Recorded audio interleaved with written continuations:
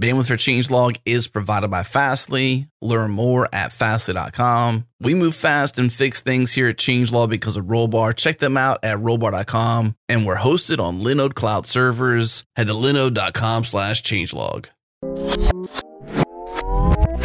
This episode is brought to you by DigitalOcean, Droplets, Managed Kubernetes, Managed Databases, Spaces, Object Storage, Volume Block Storage, Advanced Networking like Virtual Private Clouds and Cloud Firewalls, Developer Tooling like the robust API and CLI to make sure you can interact with your infrastructure the way you want to.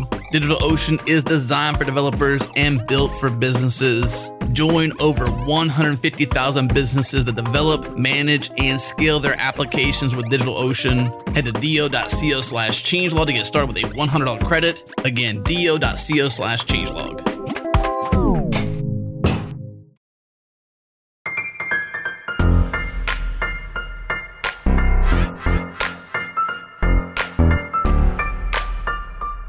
Let's do it.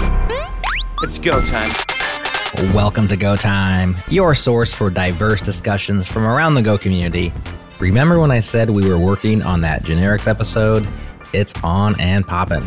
We're scheduled to record with Ian Lance Taylor and Robert Griesemer on July 21st at 3 p.m. U.S. Eastern Time. Join in on that conversation in the Go Time FM channel of Go for Slack, or subscribe to the podcast if you haven't to get the polished up episode a week or two later.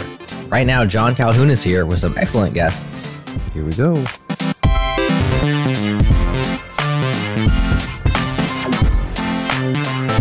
Hi, everybody. Welcome to Go Time. Today, I'm joined by DaShaun Carter and Jacquie Grindrod, both of which have some recent experience diving into Go for the first time. So I guess first, let's just start with DaShaun. How are you? I'm wonderful. Life is good. That's good. Jacquie, how are you? I'm doing pretty great. It's been busy. I mean, we just finished a virtual conference for the first time, and it was in EU time, but that was exciting, and everything's going really well, all things considered. Awesome. So I'm excited to jump into this because I think a lot of people are switching to Go these days, and it's always nice to talk about what they should be focusing on that first week. I often feel like that first week makes or breaks somebody's experience with a language. So I guess to start off, both of you do have experience diving into Go. So I guess let's just start there and just go over a little bit of what you two have been up to recently and how it pertains to this or how it led to this topic.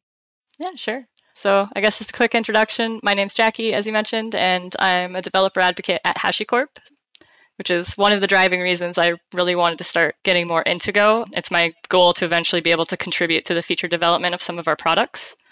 Otherwise, I got Canada Top 30 Under 30 developers, so that's like a fun talking point if anyone wants to talk to me about it.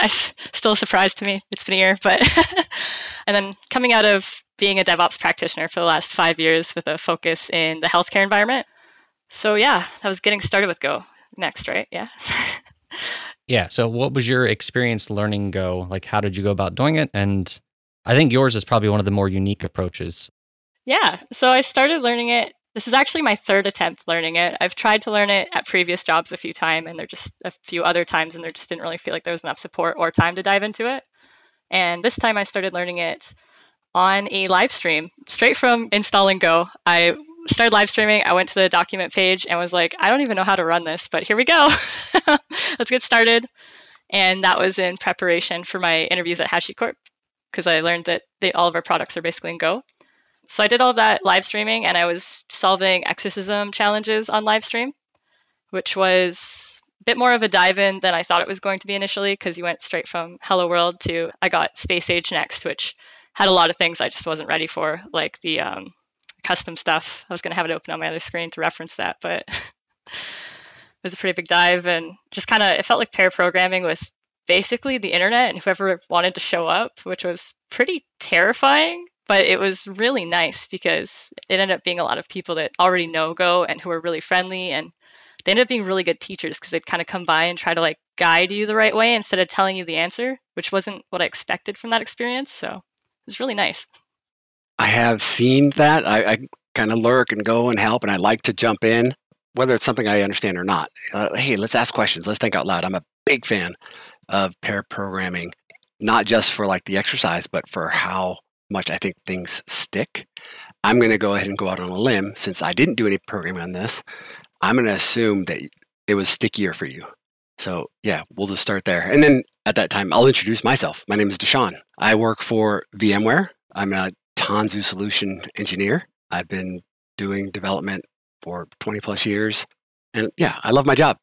And we're paying attention to the news. The world is going crazy. And I think it was New Jersey. They decided, hey, sorry, we can't get you your checks, your unemployment checks, because our systems run on COBOL and we don't have any way to help us. And we're stuck. We're backed up. So that was in the news today. And I was like, oh, yeah, let me go. Let's check out COBOL and let's do a thing. And it was a fun little exercise, just like focus on COBOL, do some stuff.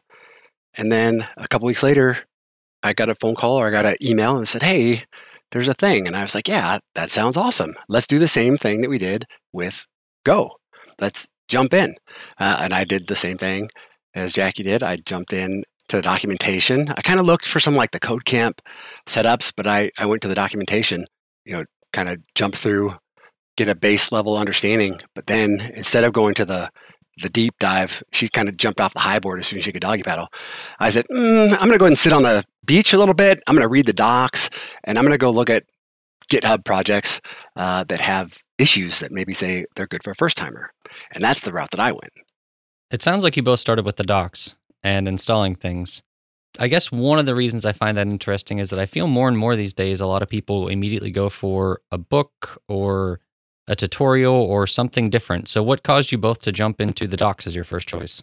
So I guess in my case, I started with the exorcism exercises and I was like, well, this is cool, but I don't actually have Go installed. And that kind of led me to go straight to the docs because I was trying to answer the questions it was giving me, but I don't have it installed yet. I don't know what a lot of the terminology was that I was trying to figure out what to do with it. So kind of lots of doc references. And then I also had viewers that were linking me to a lot of other references to help. And I actually have those somewhere over here.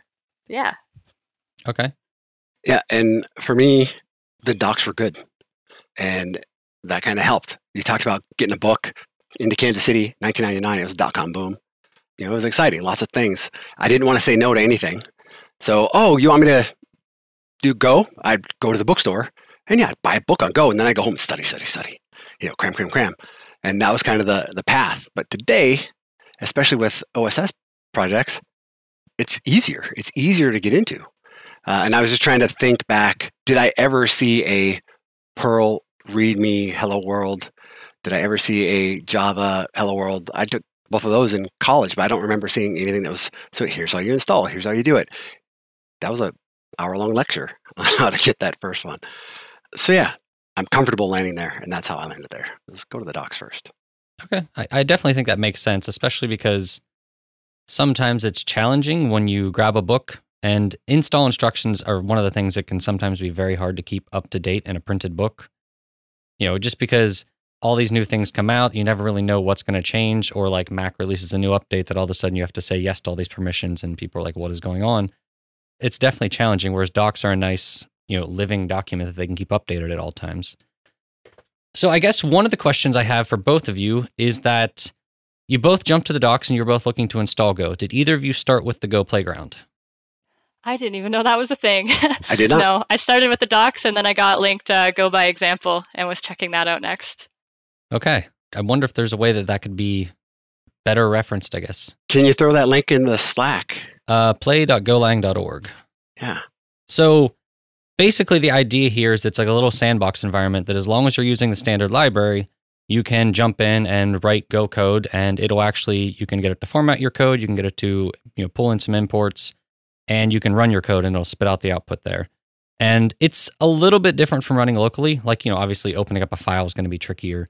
And there's some different aspects like that, but you can also share links to your source code. And I've found that for somebody who is on the fence about the whole thing, who just wants to see let me mess with it a little bit, it's a great spot where they can go without that overhead of you need to install it, you need to figure all this stuff out. You can just write some code.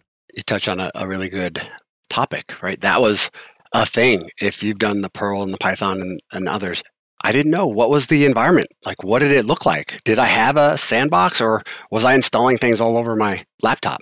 And that was a concern. Like, that was one of those things that I didn't know about the language. And that was one of those thoughts that I had early on. Like, should I start with the Docker image? Like, where should I be doing this? So I explored. So after installing it, I kind of explored, like, what else did it do? But yeah, that was definitely a concern of mine, with experience going into this. Is like, yeah, what am I getting myself into? For me, that's a challenge because the more experience you have programming, the harder it is to empathize with the person who has less experience. After you've installed 10 different languages, you kind of get to that point where you expect certain things to pop up and have to debug some stuff. But somebody the first time, like I can think back the first time I tried to learn Ruby on Rails, I gave up because I couldn't get stuff installed. And this was back when I was in college, and I just was like, I can't do this. It's not working. I give up. And that's always a disappointing outcome when somebody's trying to, they're excited about something new, and that's what happens. Absolutely. I feel your pain. Really relate to that. Especially with Ruby on Rails. I banged my head on those rails quite a bit. I think it's better now. Mine was Python. With the 2.7 and the 3.x, I hit my head against that a lot. And the fun thing about that feeling of like being like, why can't I get this? What's wrong with me? Is our professor actually played, I forget who did it, but the lightning talk. It's like 3 minutes about a bunch of different languages. And that was actually the moment where I watched that. And I was like, okay, maybe it's not just me. All these languages just have different things going on. And that kind of made it feel a lot more approachable, just knowing it wasn't like I'm not just getting it and other people have had these problems and they're calling it out. It's nice that your professor did that because I think, I don't know, every language is just so frustrating in some of those senses. Okay, so you both jumped into the docs. I guess the next question I'd have would be, what was the first thing you started to code? If somebody's trying to learn Go, what do you suggest? I think, Jackie, you said exorcism. Is that where you would suggest people start? So I found it worked really well for me because you'd put your solution in, you could see how other people solved it, but you'd also have mentors come and comment. And the really nice thing for me about the mentors was that they're really good at giving like iterative feedback. So they'd give me like some feedback and be like, here's how you can solve this a little bit more elegantly. And then I would do that. And then they'd come back and be like, okay, so now that you've done that, here's like another step you can do until we got to like that final iteration. And I do have all those commits like tracked. So I can kind of watch the way that I grew as I was learning and the feedback I got. So I would actually recommend that because it was a very nice experience for me. You got to do it. And you also got like professional feedback from people who do this, which you might not always get if you're just learning a language on your own. You should capture one of those URLs if it's public. Throw one of those in there too, because that would be interesting to go and look from my seat. Like we were kind of both jumping into this, and I did not jump into the deep end. I sat back, and after I did Hello World on my Mac, I went over to my Linux box and I did the same thing. Like, what are the differences? I'm just trying to understand. Again, the ecosystem is easier. And so I didn't capture a whole lot of my examples, and I didn't have the mentorship. That's why I think I'm going to still assume that you have a stickier experience with the language. But some of the differences that I was looking at was I was thinking, how do I get this into a Docker? How do I automate this? What does it look like? And one of the early things that stuck out was, wait, my GitHub URLs are built in. What? I don't have to like pull anything down. This is just out of the box. That was something that really tickled my fancy. That automatic integration with, that's where it is. You can compile it and that's it. That was an exciting learning for me. One of the upsides to the Go path, if you're using it, is that just works out of the box and it's great. The unfortunate side effect of the way Go modules are now is that I think it's a little bit trickier. I'm guessing you might not have gotten into Go modules in the first week because realistically, there's no real reason to. I did because the path that I went was, now I picked some projects. Well, in order to contribute to these projects, I've got to get them running. I've got to figure out, hey, did my change fix anything? I have to run the tests. Okay.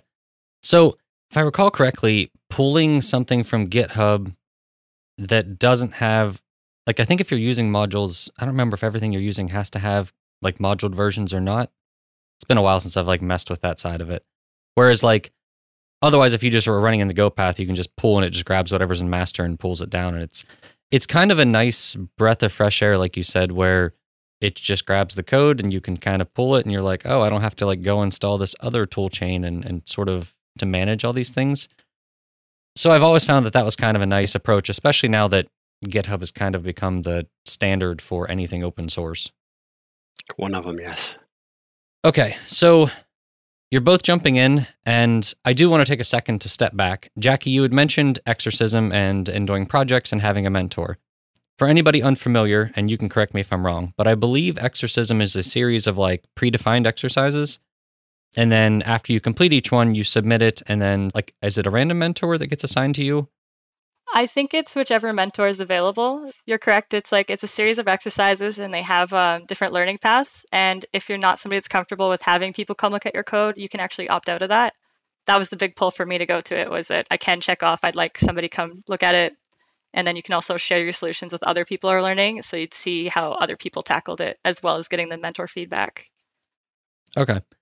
And then basically every exercise you're completing, you're getting that feedback, and they can sort of give you that iterative, here's one way to try to improve it. Go try to do that, and you can keep improving. Yeah. Okay. So I do really like that approach in the sense that once you have sort of standard exercises that everybody can sort of build a process for that, because my guess is that for people who mentor there a lot, they probably see the same types of progress that people can make almost every time. So they kind of almost have like a checklist of like, where's the person at in my progress list? And let me see if I can help them move to the next one, which I imagine would make that process a lot more efficient. Yeah, it seemed like it was prepared answers, but they were prepared answers that fit. So it felt right still. Yeah. And I guess the other thing I didn't mention is I was also keeping a project log while I was doing this. So any resources that got linked during my stream or stuff like that is available in my project log too. Awesome. That's great. Okay. So I guess that day one, you're both just sort of building these projects. What were your expectations for your first week? Like when you first started? And then what did the reality turn out to be? That's a really good question. So I was learning, like I think I mentioned a couple of weeks before I had an interview, because I was expecting to have some Go questions in my interview. So coming into this, my expectation was basically, I just need to absorb as much Go as possible and just hope it lands and sticks.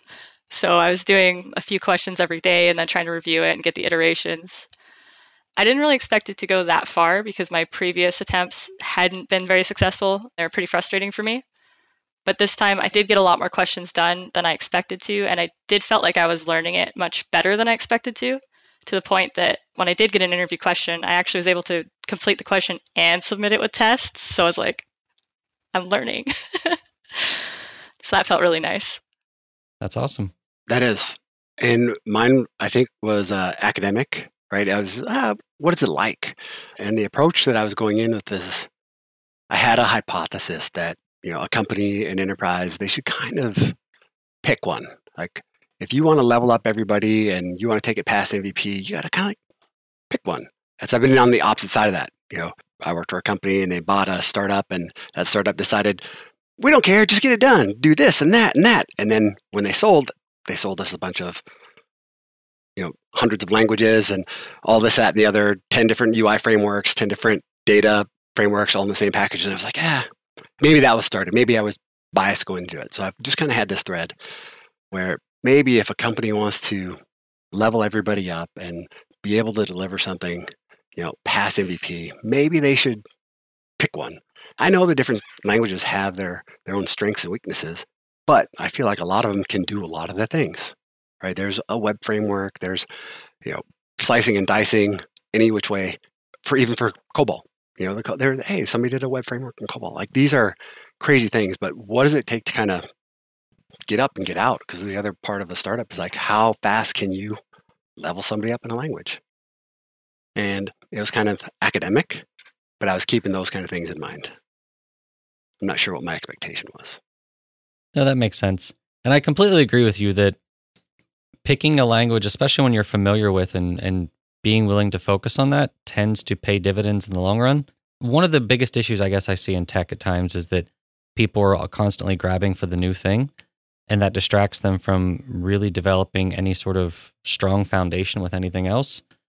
I even think that's part of the issue with people who are learning at first, is that they spend so much time trying to pick all the right things to learn that if they had just dove in with the first few things they saw, they probably would have had more progress than spending a lot of time. Like, I actually just talked to somebody recently who had emailed me, and basically she had been trying to get into coding for a while, and she had talked to her, I think it was her boyfriend and other people at work, and she kept trying to find the best resources. And I basically was blunt and said, it really sounds like you're, talking about all the ways to learn this thing, And I see this with business too. People talk about starting a business rather than actually starting a business. And I was like, but what you really need to be doing right now is to stop emailing me or anybody else. Just pick something and go with it. And I don't care what resource you use. It almost does not matter. You just need to focus on learning. I agree with you 100% that you heard the same thing from Jackie and myself. Like, it's about getting reps in.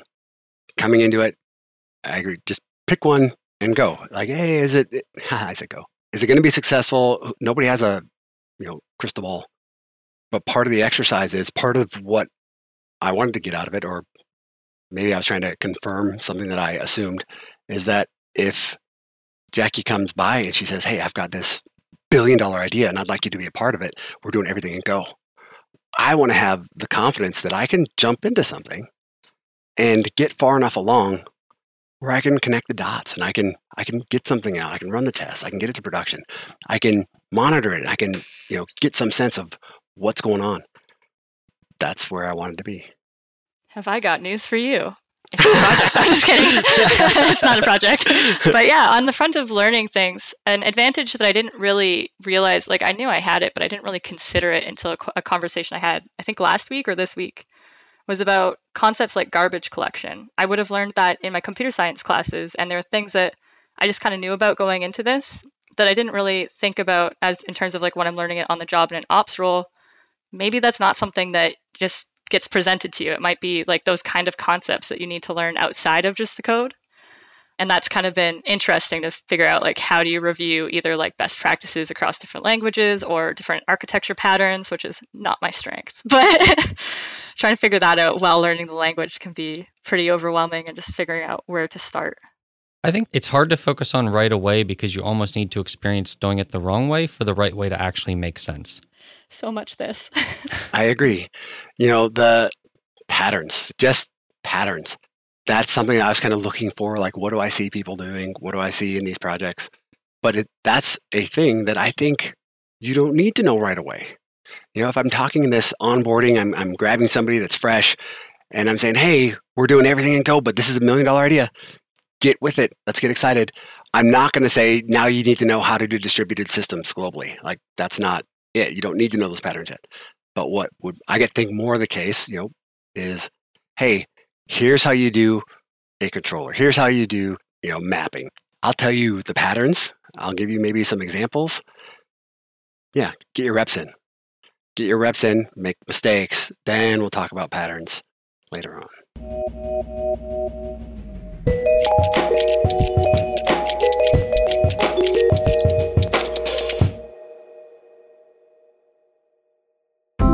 Hi everyone, panelist John Calhoun here. As many of you know, when I'm not recording Go Time episodes, I create programming courses. Some of these are paid, and that keeps the lights on at my house, so thank you to anyone who has purchased one of those. But I also offer free courses. One of those free courses is Go for Sizes. It's a series of 20 Go programming exercises, and in each exercise we build something new or improve upon something we built in a previous exercise. Each exercise is designed to teach you something unique about Go, and they're also a lot of fun. So if you want to check it out, you can do that at goforsizes.com/gotime. That's GOPHERCISES.com/gotime. Or you can think of it as gopher plus exercises mashed together into one word, because that's where it came from.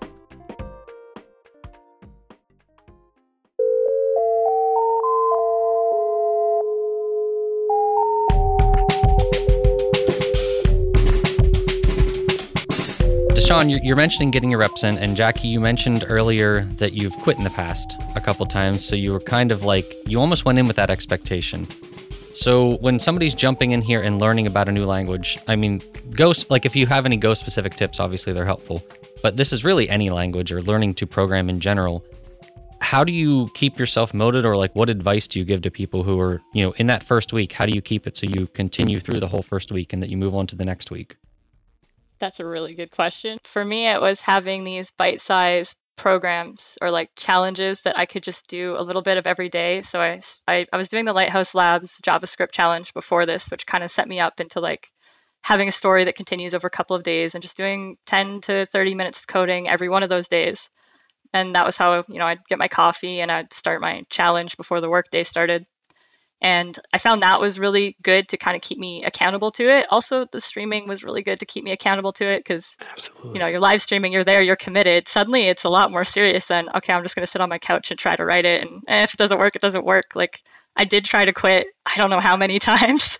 And viewers would be like, don't quit, you're almost there. Like, just do it. And that's how I stayed on one of my live streams 90 minutes later than I was planning on going to bed at. But, I did actually get it done and it worked really well. That's awesome. So were you live streaming every day then? Pretty close to it. There was a couple flights around the country in the middle there for Christmas and some other stuff, but I was doing my best to stream every day until I was in houses that didn't have good enough internet for it. But then I'd already kind of got the pattern, so I was still doing the exercises on my own. And did you find that people were actually showing up frequently, like expecting you to be there and like kind of motivating you to keep doing it? I think so. I was in a streamer Discord called Party Corgi, which was awesome. And I would post in there when I was about to stream, and a lot of other people there are streamers, so they would usually come by and show up.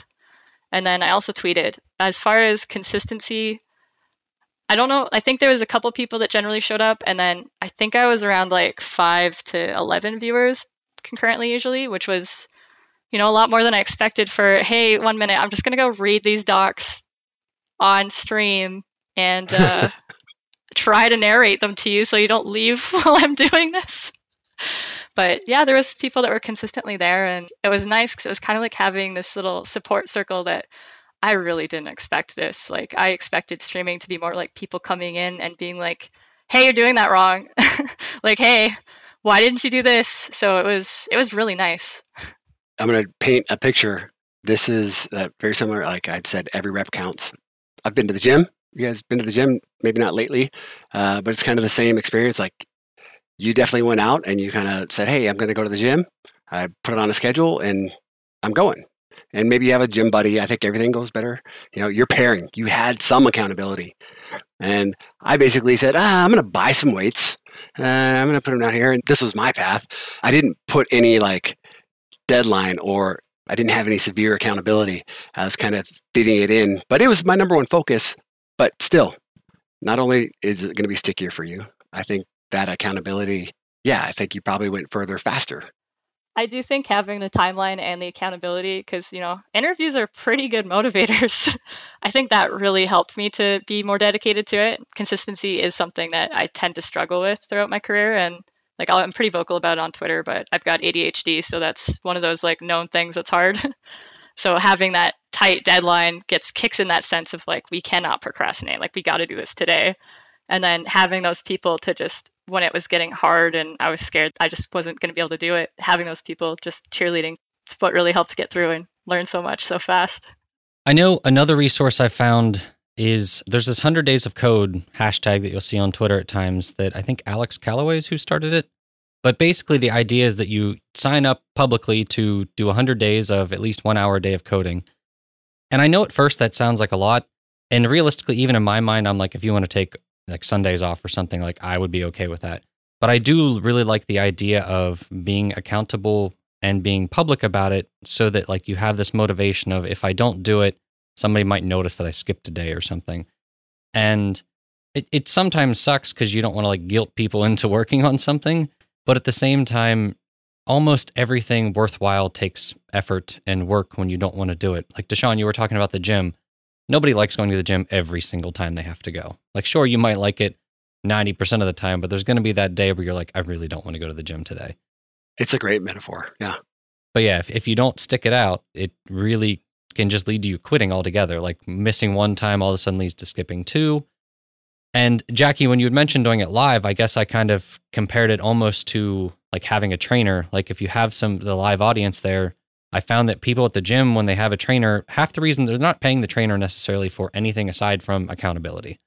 Yes. That's actually how I got the gym to work for me, is I had a personal trainer who was one of my friends and going into that space, and she just showed up and would be like, we're going to do this today. And I'd be like, are we really doing those things? I don't know if I can lift those weights. And she's like, you can lift those weights. You just don't think you can lift those weights. I like that. Yeah. So it was good. Again, with that metaphor, I think it's in anything. I'm an old man. I got kids. I have to know what I'm about. I have to be like, hey, this is how things work.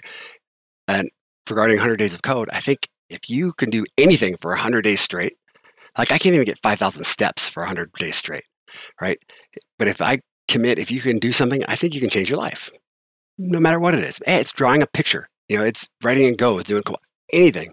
Yeah, and there's value behind that. The problem with this exercise is like, hey, I'm jumping in. And if I want to do that, I have to kind of know where I'm going. And what that framework didn't provide was like, hey, you want to do go? Yeah, step. These are things that you should do. You kind of have to go out and find the exorcism that you're going to pull in. So yeah, I definitely see the value in that. But even that, I think you need some guidance, and I think that's why a lot of people do that exercise on Twitch or on live, because they have, okay, so I got through this is the thing. And now what should I do next?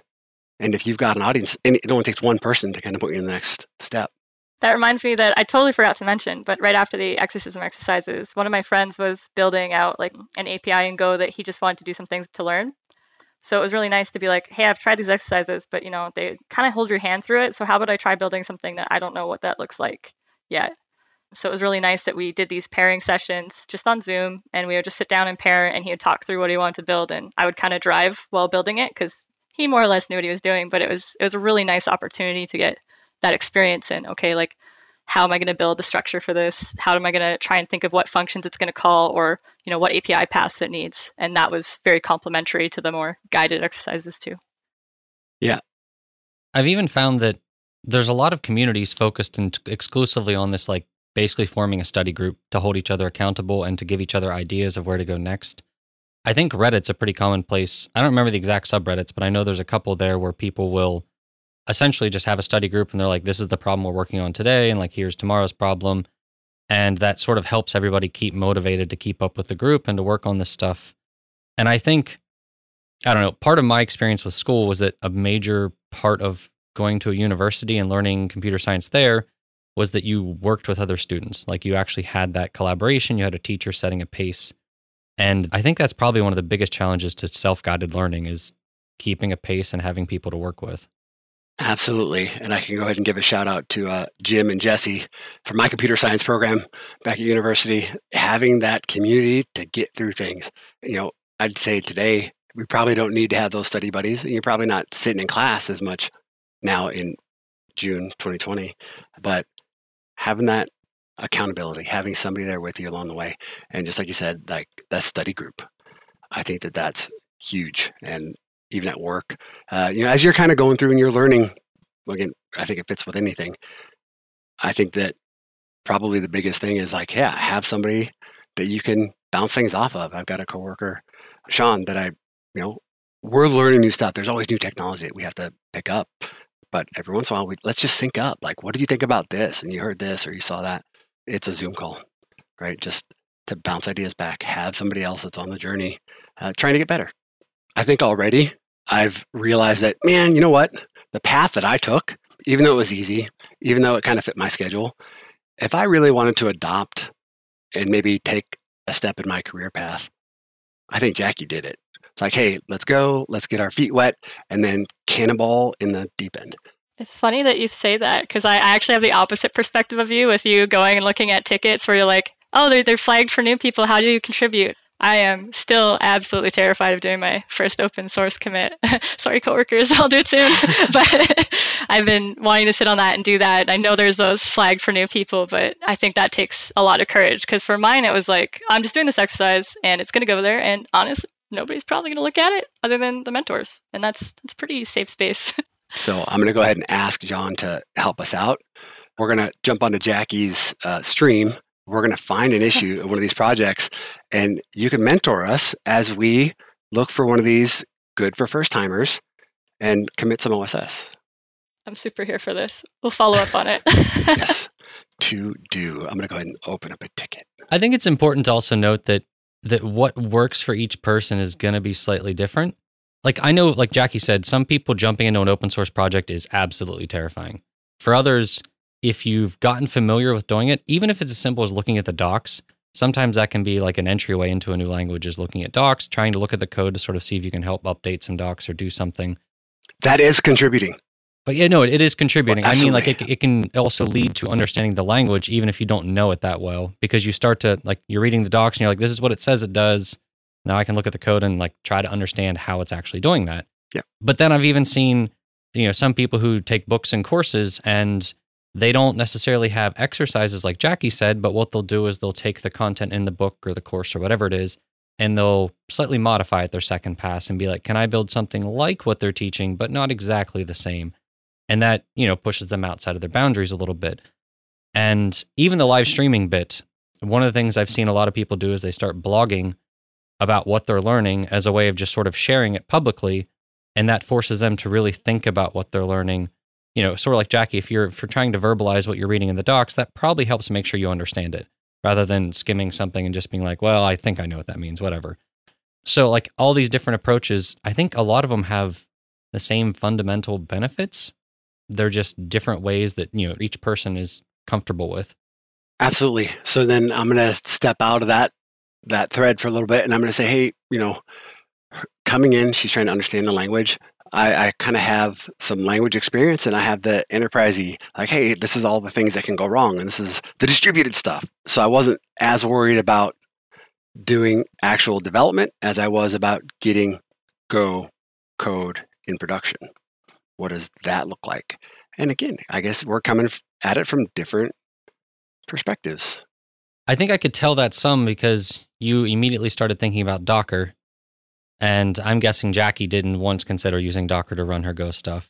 I could be wrong. Oh, I did. Oh, you did? Okay. I have a pretty strong background with Docker and Kubernetes. So actually, my very first Go, before I started learning Go, it was Wackapod. I pulled that repository and then got it to run with a new Kubernetes setup locally and had a lot of Go troubleshooting for paths and stuff. But that was the very first one. And I liked it, but it was kind of like, okay, I'm distracting myself and I'm pulling myself away from the learning that's uncomfortable that I need to do to focus on stuff I'm kind of familiar with already. Yeah. So Okay. So I guess I'm the lone person here who avoided Docker the whole time just because it's not something I had a lot of experience with. And I was like, I'm just going to stick with installing it on my machine because it was something I got comfortable doing. Yeah. If you didn't have the experience, one thing at a time, right? That's cool. But we talked about comfort and the value. It was a picture that made sense. And I'd heard it before, framed different ways. Like, when you push yourself out of your comfort zone, that's when you're growing. But it was drawn as like a circle with a circle in the middle. In the center, that's your comfort zone. The closer you get out to that edge, that's where you learn. And the whole goal is to try to be in that uncomfortable outside, like no toes in the water, like be in that deep end outside of your comfort zone. That's where you're going to learn the most. That again ties back to why I think Jackie's path. She just jumped in. I think that was, and the pairing, I think that's going to make it sticky. No, definitely. If anybody has an opportunity to get a mentor, pair, or even if you just get the opportunity to jump in and watch somebody else live stream and ask questions, I also think that's another valuable approach.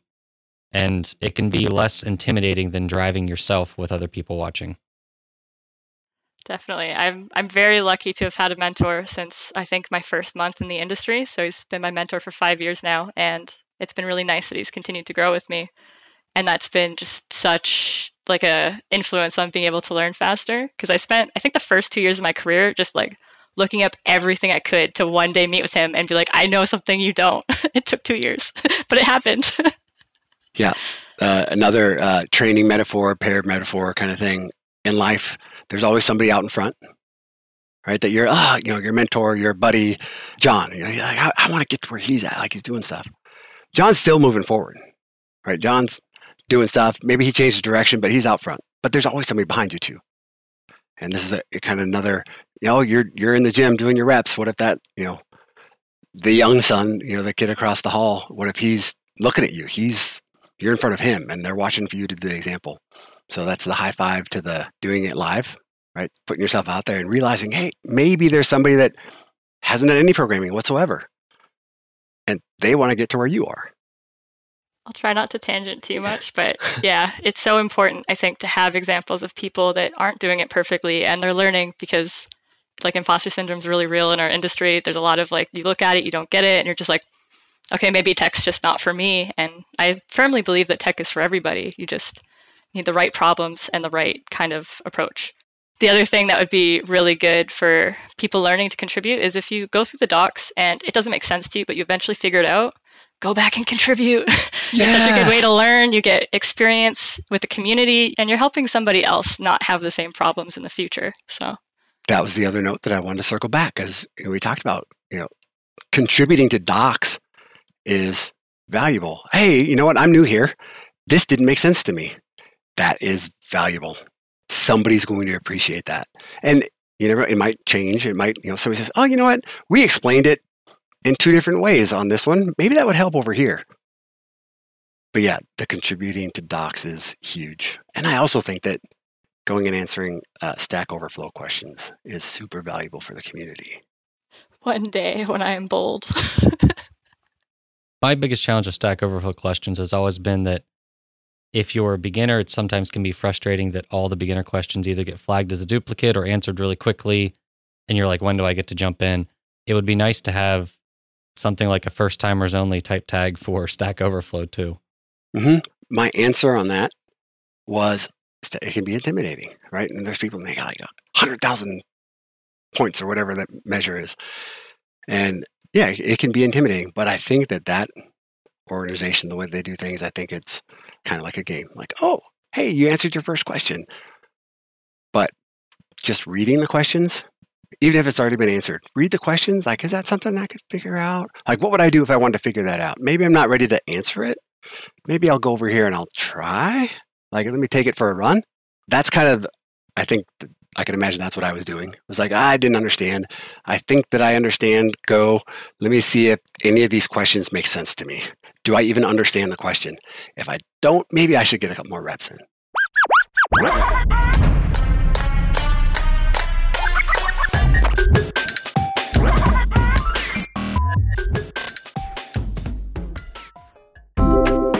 Changelog News is the best way to keep up with the fast-moving software world. We track, log, and contextualize the coolest projects, the best practices, and the biggest stories each and every week.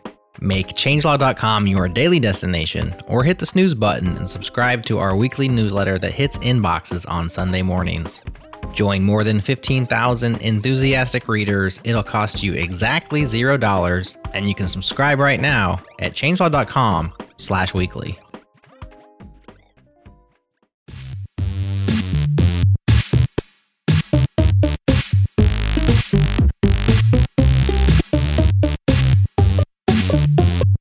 All right, so taking a step in a slightly different direction. Now that you two have jumped in to Go and you've tried to learn it, for at least some short period of time, were there any mistakes or pitfalls that you think that people should try to avoid, or things that you wish you had done differently? I wish I would have started with a pair. I wish I had a buddy to do it with me. I'm looking at my repository to try and jog my memory here, but I think my main one is pretty general, is I tend to be too, perfectionist or anxious about submitting things, and that's what gets me out of actually doing the work and submitting it. So I think that's probably my biggest one, is to try and just be more gentle with myself and to be okay submitting, pushing out work in progress code so that it can get reviews and I can learn faster. It's still hard. I know it's not Go specific, but that's the main one jumping out at me. No, that makes sense though. I think you both mentioned it, that seeing people who are human, who make mistakes, who you just don't write the perfect version of code the first time is very valuable. And I think having that history is often, you view it as, oh, people are going to see these mistakes and think that I didn't know what I was doing. But on the other hand, somebody who's coming along later might learn more from it because they're sort of seeing that thought process, which is equally valuable to actually seeing the final solution. 100%. That's exactly why I wanted the repository. I wanted to go see, what were the baby steps that you took? Yeah, comments are important. But having somebody, so now I've got somebody that I can reach out to. When I've got questions, I'm going to reach out to Jacquie. I'm going to reach out to John. And yeah, it's a great place to be in. So DaShaun, you were focusing on getting something up in production. Was there anything specific there, specific about Go, that either made that easier or harder that you found? I still kind of hesitated. And this is going to sound weird. I kind of had this image of Go. I didn't know the ecosystem at all. I didn't know how it was delivered. I didn't know anything. And I had this kind of it was magic. So I didn't really know what I was getting into. And yeah, kind of understanding The cool thing was I didn't have to do a bunch of crazy pipelines in order to get it. I was using build packs, so it made it a little bit easier. But yeah, I don't think there's anything that really like threw me off or put a blocker on anything. It felt comfortable. It felt easy, to be honest. It was like it was like an old friend. It was like, hey, let's go for a bike ride, and we're doing stuff. Okay, so one final question, I guess, related to this is you both said you had history with other languages. So when you came to Go, how did that language feel to you? Did it feel easy to read and understand comparatively, or were some things throwing you off? I say this because everybody has a different history as to where they come from. And I think you try to relate things to what you previously knew. But I didn't know, like Jackie, you kind of said that it sounded like you had some languages you used at school, but you never had 10 years of working on the job using Java, building big things. So you didn't have a lot of things stuck in your head that were really hard to get out of that mindset. So was Go easy to switch because of that, or into because of that? And DaShaun, when you were looking at the stuff, was it easy to pick up in that sense, or how was the language, I guess? So I guess that very first time, I was coming out of a background with object-oriented programming and not a lot of actual career programming. So it was a lot of theory and kind of doing stuff. And, you're doing the functions, and this textbook's old and it's like a 10-year deprecated function. And that's kind of what my school experience was like. So coming into Go the first time, one of my coworkers was trying to help teach me it, and they kept talking about it's a functional language, but I didn't understand what the difference was. So it felt like I spent most of that time just trying to wrap my head around it, but not really actually implementing it or practicing or learning it very well. So I think that's why I quit the first time, is it just was I don't know how to wrap my head around this. I don't know why this isn't fitting. Let's see, the second time it felt a lot easier. So compared to my more recent experiences would have been, I've done Python on and off throughout my career. And then recently I also learned GDScript to try and hack together a video game.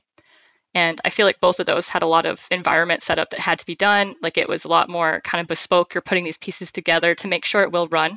And a lot of troubleshooting, oh, this didn't run. Why? What's wrong with this? Whereas I felt like with Go, I basically installed it and it just kind of ran. I think I might have had a path issue once, but for the most part, that wasn't a thing I was troubleshooting. And that felt really nice. I just got to go forward and focus on building things and learning. So the second time, did you spend a lot of time thinking about is this an object-oriented language, or is this functional, or did you just move past that in code? This time I was we're not even going to look at the word function. We're just, unless it's func, but we're just going to go in and we're just going to follow the steps, and no overthinking, no over-architecting, no hitting my head against the wall because, oh, what if this is not what I think it is? Just do the thing. Yeah, just do the thing. Yeah. Hey, I'm your trainer. We're just coming in. All we're going to do is air squats. Just do the thing. A good air squat from bad, not that big of a difference, but there's a difference. We got to do it. Yeah, just do the thing. That's it. I was coming in, figuring out syntax. That didn't seem like that was going to be a real issue. Comfort, was it easy to read? It was. It felt easy. I wasn't trying to go any further than I needed to get Hello World in production. Have some confidence that I could keep it up. And have some confidence, I knew how to measure, knew how to hey, is it running? I wanted to be able to answer those questions. I think that next step is getting into what does the language do well? And I think every language has its strengths and weaknesses. Do I need to get there? So if I'm onboarding and I'm trying to get a part of this language and be a part of the community, do I need to know its strengths and weaknesses, or do I need to just get more reps? And I think it's the latter. I think I just need to go in. If I enjoy the community, I think that makes a big difference. If I've got support and leadership, I think that makes a big difference. Go in and get some reps. I think community is something that it comes up a lot on this podcast, at least, because between the Gopher Slack and just generally the code of conduct that's enforced everywhere, and the people that at least I interact with in the Go ecosystem are all very welcoming, and they try to be very tolerant of all different views and anything like that, and they don't put up with any abuse or any other stuff like that, which is really helpful compared to other languages where that's not always the case. It doesn't feel welcoming everywhere. I thought that the Go community was magic and that they had figured out how to block all the bad people from their Slack channel, from their repos. But I went over to my mother-in-law's and I was still able to get in, so that wasn't it. I don't know how or what. The community is amazing. And yeah, I feel like I got pulled in by the community. Like, hey, everybody's over here having fun. So yeah, that was it. There was no career goal. There was no anything else. I was academic, but this was the next one I was going to do. That's what happened to me last year in the summer too. I was like, I'm not really planning on writing any Go in the near future. And I'd made some friends in the local Toronto community that were like, well, why don't you just come to the Go meetup anyway? And I was like, okay, sure, I'll try. And everyone was just so friendly and welcoming, and just, it didn't even matter. Like, I was like, I haven't installed Go or anything. They're like, yeah, we still want your questions. Like, ask as a beginner. And is actually one of those Toronto community members that referred me to come to this podcast. And I was like, I haven't done that much in Go. Are you sure? And she's just like, yes, go do this, go talk. And I'm really happy because it's all around the community. It's just been such a nice, supportive experience. I think it's important to focus on that too, because if you just focus on like the person or the people with 20 years of experience programming who are coming to Go and like can pick this up quickly, like you lose out on an entire generation of new views. And like it might seem easier up front in the sense that there's less support, and also, you don't have to tolerate whatever you aren't comfortable with or whatever you don't know. But I think long term, you're shooting yourself in the foot. It's not a good long term plan. Okay, so we always do a segment called the unpopular opinion. Unpopular opinion. I actually think you should probably leave. Unpopular opinion. So if either of you have one, you don't have to share one, but it's completely up to you. We ask for an unpopular opinion. It can be related to tech or not related to tech. So do either of you have something you'd like to share? I have one. I think that pair programming is an unpopular opinion. I did it early in my career, took a lot of time off. Like a lot of companies are afraid to adopt it. I work for a company that I think does it really well, but I still think it's an unpopular opinion that pair programming, mod programming, I think that's the way things are going to be done if you want to be successful in the future. I think the closest I have is that, hopefully it's not controversial here because that'd make me sad, but that documentation contribution is contribution that is as important and sometimes more important than just the actual code. And I see a lot of that where people always kind of drop the docs. That's the closest thing I have right now. But, it's important. It builds up that how do we bring people into our circle that's building this tech and expand and then be able to build better things together. So hopefully not too much of a hot take here, but I think it is. I think it's a hot take. And yeah, let's fight the good fight. Like, keep preaching it. It's one of those things that I agree with Jackie. I really hope it's not a hot take, because anybody who's run an open source project should realize that the docs are so valuable. Like, they not only do they make sure you're understanding it and bring people into it, but they also free up other people to write more code and build more features because they're not supporting people who have questions, who don't understand things. Like, it just compounds so quickly and is such a big deal. Maybe the hot take is docs in the enterprise. Docs for the code that your enterprise is making money on. Maybe that's the hot take. The value in those teams. I've seen those teams. You know who you are. Like, they do so much, and they get little recognition when they put in a lot of work, a lot of valuable work. And DaShaun, I completely agree with you that pair programming is an undervalued way of coding. Matt's not here, unfortunately, but he pair programs exclusively when he's building his new startup called Pace. And I've done some pair programming with a friend of mine, and I've talked to Matt about it a good bit. And it's one of those things that I think from a higher up, like a manager's perspective, they view this as we've got two developers only producing like one set of output. And I think they miss the fact that there's a lot of small tasks, not even small, but there's a lot of follow-up tasks to coding that can be sort of skipped or expedited. One great one is code review. If somebody was there when you coded the whole thing, code review is not really this long process where they're trying to figure it out. It's, hey, I was there the whole time. We discussed all of this already. It's already in a good state. But then even beyond that, like, you just get multiple perspectives from everything. If somebody falls sick or they need to go to another company or whatever happens, you have somebody else who understands the code. There's just so much there that I think people miss. And it's so valuable to have. And especially like junior developers too is another spot where I see it is getting them up to speed so they can start contributing. Pair programming does wonders compared to any other approach. Yes.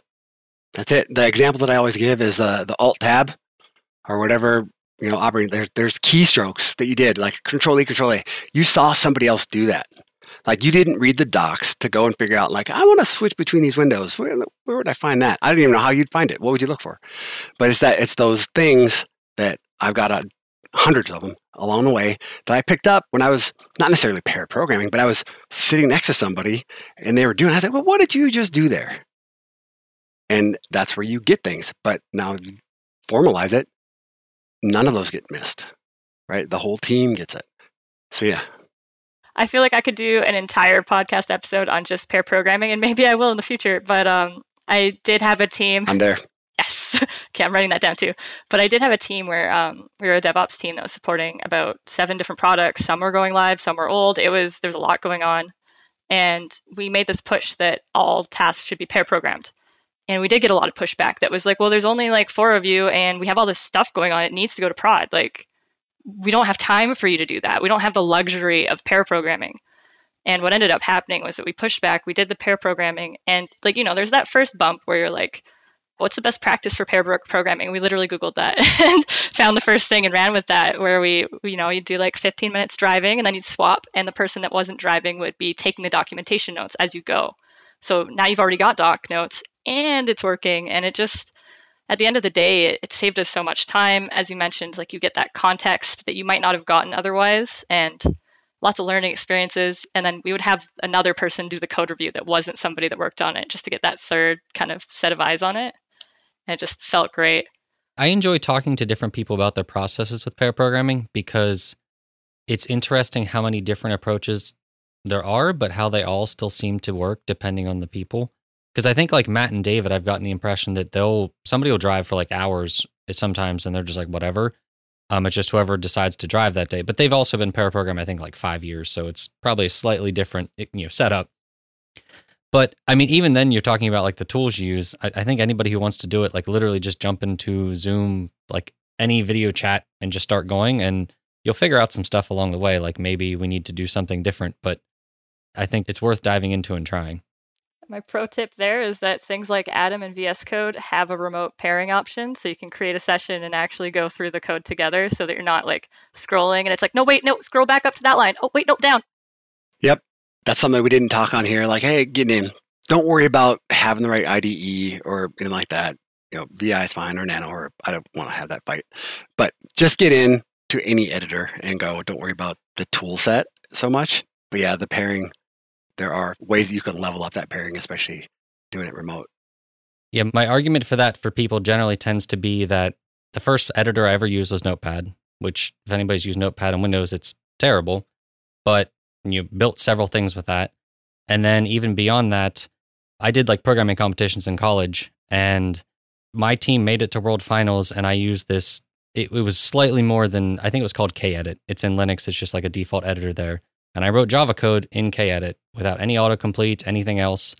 And our team still managed to make it all the way to World Finals doing that. So obviously, if you can manage that, it's not that it's not eventually worth looking at them, but it's not a big enough barrier to keep you from learning a language. Not for the 101. Yeah.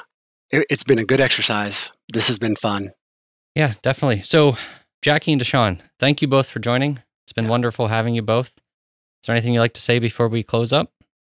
Oh, I wasn't prepared for this, and I should have been. You can just say goodbye. That's all you have to do. Yeah, I mean, like, if anyone wants to talk remote pair programming, I got lots of things to say. I didn't say them today, but I'm more than happy to. If you want to get started in any of the communities, again, I'm more than happy to try and help you get through that or talk through it. Feel free to DM me on Twitter, DevOps Jacquie. My DMs are always open. And then outside of that, thank you so much for having me here. This has been a really great chat, and I was kind of nervous, but this went really well, and I really enjoyed it. And I'm walking away learning some things, so that's the best kind of experience. Me too. Get your feet wet. It's a great community to get into. I felt like it was easy. I think that pair. If you have the opportunity to pair, do that. But if not, every rep counts. Well, thank you both for being here, and everybody else, thank you for listening to Go Time. Thanks for having us. Thank you. Go Time is brought to you by amazing people at companies who get it. Thanks again to Fastly, Linode, and Rollbar for their continued support. Speaking of getting it, could you or your organization benefit from reaching directly into the earholes of the Go community? You too can support Go Time. Sponsor the show and get your message out there for all to hear.